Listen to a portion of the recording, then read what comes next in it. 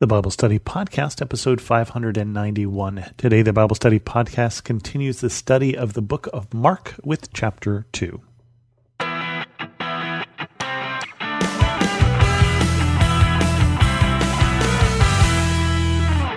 Welcome to the Bible Study Podcast. I'm your host, Chris Christensen. We have 4 different stories here in chapter 2 of Mark, so let's get started. Jesus forgives and heals a paralyzed man. A few days later, when Jesus again entered Capernaum, the people heard that he had come home. They gathered in such large numbers that there was no room left, not even outside the door, and he preached the word to them. Some men came, bringing to him a paralyzed man carried by 4 of them.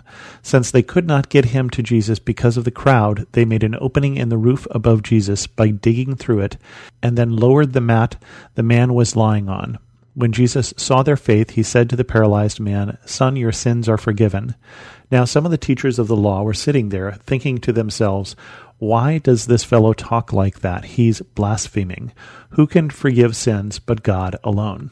Immediately Jesus knew in his spirit that this is what they were thinking in their hearts.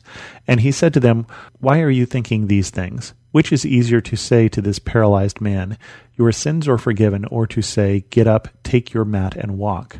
But I want you to know that the Son of Man has authority on earth to forgive sins." So he said to the man, "I tell you, get up, take your mat and go home."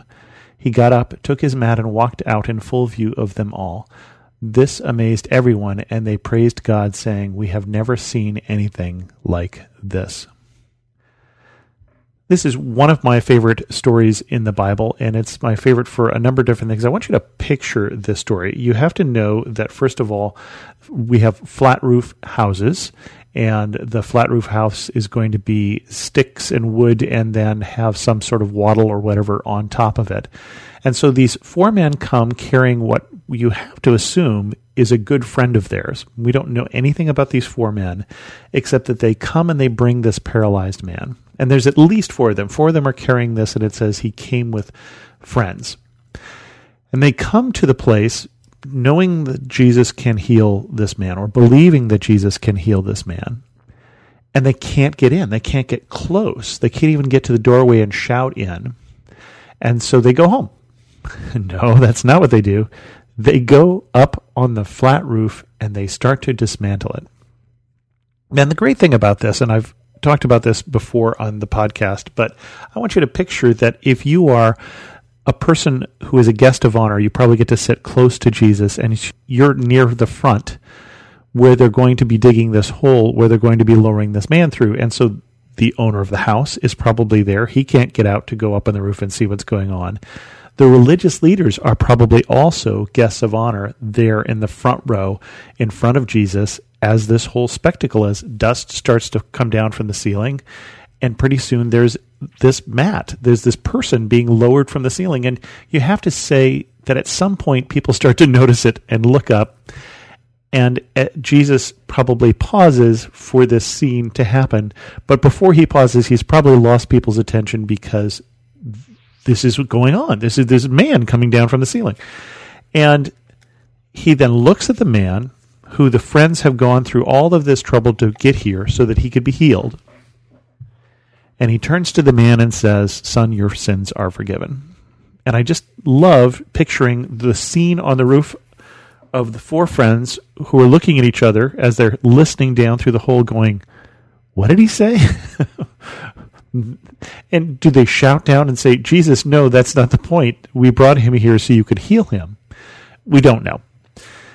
What did the owner think? We don't know. Do they fix the hole later on? We don't know. But we do know what the Pharisees, what the teachers of the law sitting in the front row here are thinking. Jesus knows what they're thinking. And what they're thinking is, how can you say you're forgiving sins? God and God alone can do that. And they're right. But what they don't know is this teacher is more than just a teacher. This rabbi is more than just a rabbi. And so he turns to them and says, "Why are you thinking this?" Well, first of all, there's the first clue. Now, it may be written all over their faces, but he says, "Why do you think this?" And then, is it easier to say, "Your sins are forgiven," or "Take up your mat and walk"? Well, both are easy to say, But it's hard to look at someone and know that their sins were forgiven. It's very easy to tell when someone who is paralyzed gets up and walks.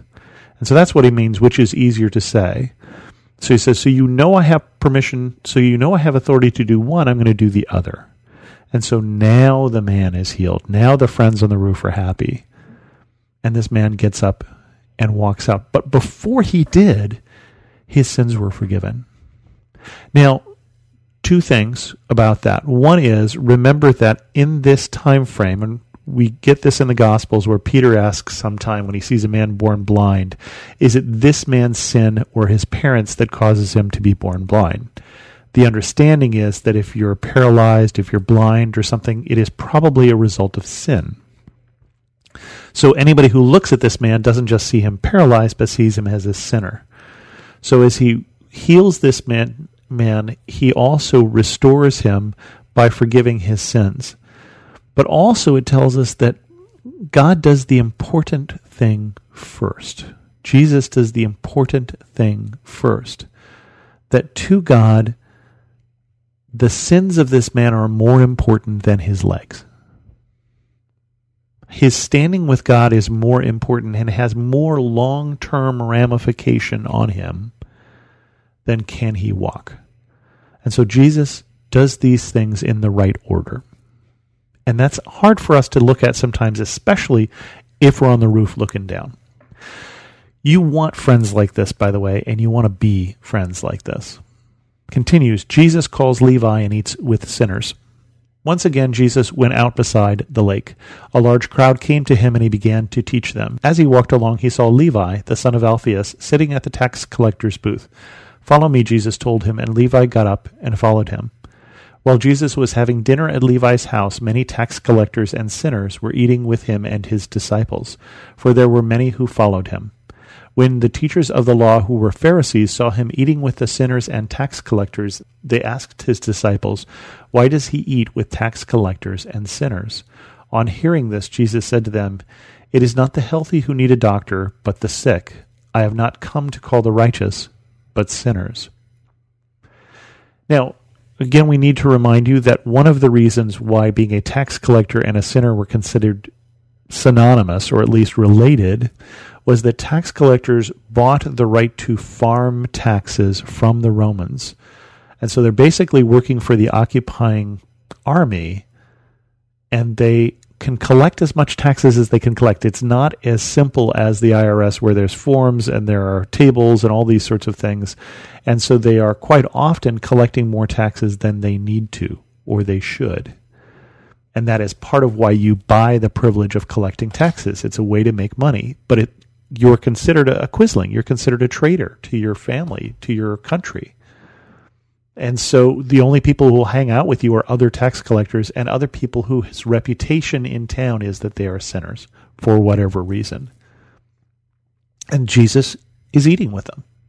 The religious leaders are concerned that if I hang out with people who are less religious than me, won't I get contaminated? And Jesus' thinking is, if I as a righteous person hang out with those who are less righteous, won't they get contaminated? Won't the righteousness rub off on them? Aren't they the ones who need Jesus the most? And since I'm one of those sinners, I'm glad for this verse. Jesus continues. Jesus questioned about fasting. Now John's disciples and the Pharisees were fasting. Some people came and asked Jesus, "How is it that John's disciples and the disciples of the Pharisees are fasting, but yours are not?" Jesus answered, "How can the guests of the bridegroom fast while he is with them? They cannot, so long as they have him with them. But the time will come when the bridegroom will be taken from them, and on that day they will fast. No one sews a patch of unshrunk cloth on an old garment, otherwise the new piece will pull away from the old, making the tear worse.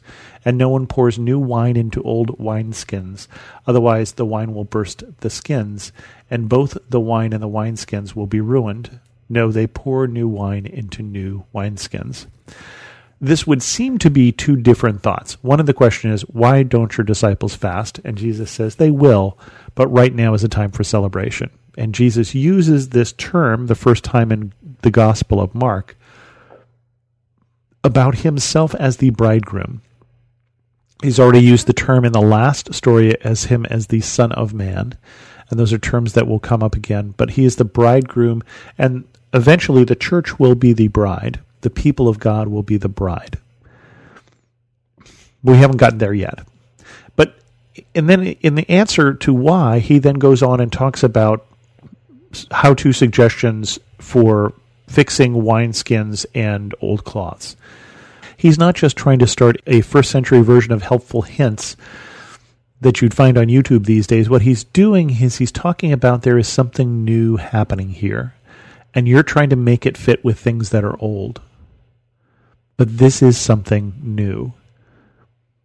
And so it isn't necessarily going to fit in the way that you think. And the challenge for us is that God is always doing something new. That doesn't mean there aren't traditions. That doesn't mean there aren't things that we have always done it this way. But God is always in the process of making people new, making hearts new. And it's a challenge to us that sometimes we're going to try and fit things in old ways when it's inappropriate. And then finally, Jesus is the Lord of the Sabbath. One Sabbath, Jesus was going through the grain fields, and as his disciples walked along, they began to pick some heads of grain. The Pharisees said to him, "Look, why are they doing what is unlawful on the Sabbath?" He answered, "Have you never read what David did when he and his companions were hungry and in need? In the days of Abiathar, the high priest, he entered the house of God and ate the consecrated bread, which is lawful only for priests to eat, and he also gave some to his companions. Then he said to them, the Sabbath was made for man, not man for the Sabbath. So the Son of Man is Lord even of the Sabbath." And so they're eating on the Sabbath, they're going through the wheat fields, and they're threshing. This would be called under the rabbinical law when you take some of the grain, you put it in your hands, and you rub it together. They would be concerned that that is breaking the Sabbath. Now, we have just skipped over about 500 years as we moved from the Old Testament and jumped into Mark here. And some things have changed before we got here. We had not done the story of the coming back from exile. We left people in exile a couple weeks ago. But they're going to come back, and one of the things that's going to happen is, between that period and now, is the Pharisees are going to come into existence.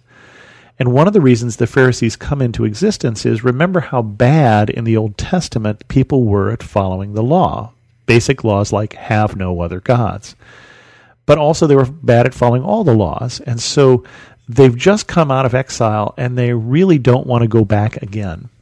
And so there is this, I want to say, reformation of the beliefs and a real seriousness. And the Pharisees are some of these people who take these beliefs seriously, in a good way generally, at least at the time they get started. But they have got to the point where they're trying to draw this safety line that we don't know what it means to remember the Sabbath. There's not enough details there, and we want to make sure we don't forget the Sabbath. We want to make sure we don't break the law again, because that got us into trouble. And so they go the opposite direction. They say, well, what becomes work on the Sabbath? We know we're not supposed to work on the Sabbath, so we know you're not supposed to go out and thresh grain. Is putting grain in your hand and rubbing it together threshing? Is spitting on the ground and rubbing your foot into the ground, is that irrigating? And it becomes, yes, in the Talmud and some of the understanding of the Pharisees along the way, that you shouldn't carry any more than the weight of 2 dried figs and all sorts of these rules. And Jesus is going to collide with them. And Jesus is already here in the 2nd chapter of Mark colliding with the Pharisees, who are trying to put old wine into new wineskins. They're trying to do things old, and they're doing things.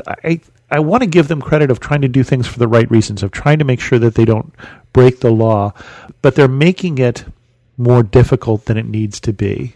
He's pointing out the time when David ate the consecrated bread, which is not generally lawful, but they were hungry, and that there were more important things, and that the Sabbath is made for man. The reason why God said work for 6 days and rest on the 7th is we need rest. That's why he did it. That the Sabbath was made for us. But it's not just set up as a rule. It's not just set up as a law. It is intended to be good for us, and you're making it complicated. And guess what? This is the same person who is Lord of the Sabbath. This is the same person who can forgive sins. This is someone who gets to decide. With that, we're going to end this episode of the Bible Study Podcast. If you have a question, send an email to host@thebiblestudypodcast.com, or better yet, leave a comment on this episode at thebiblestudypodcast.com. And thanks so much for listening.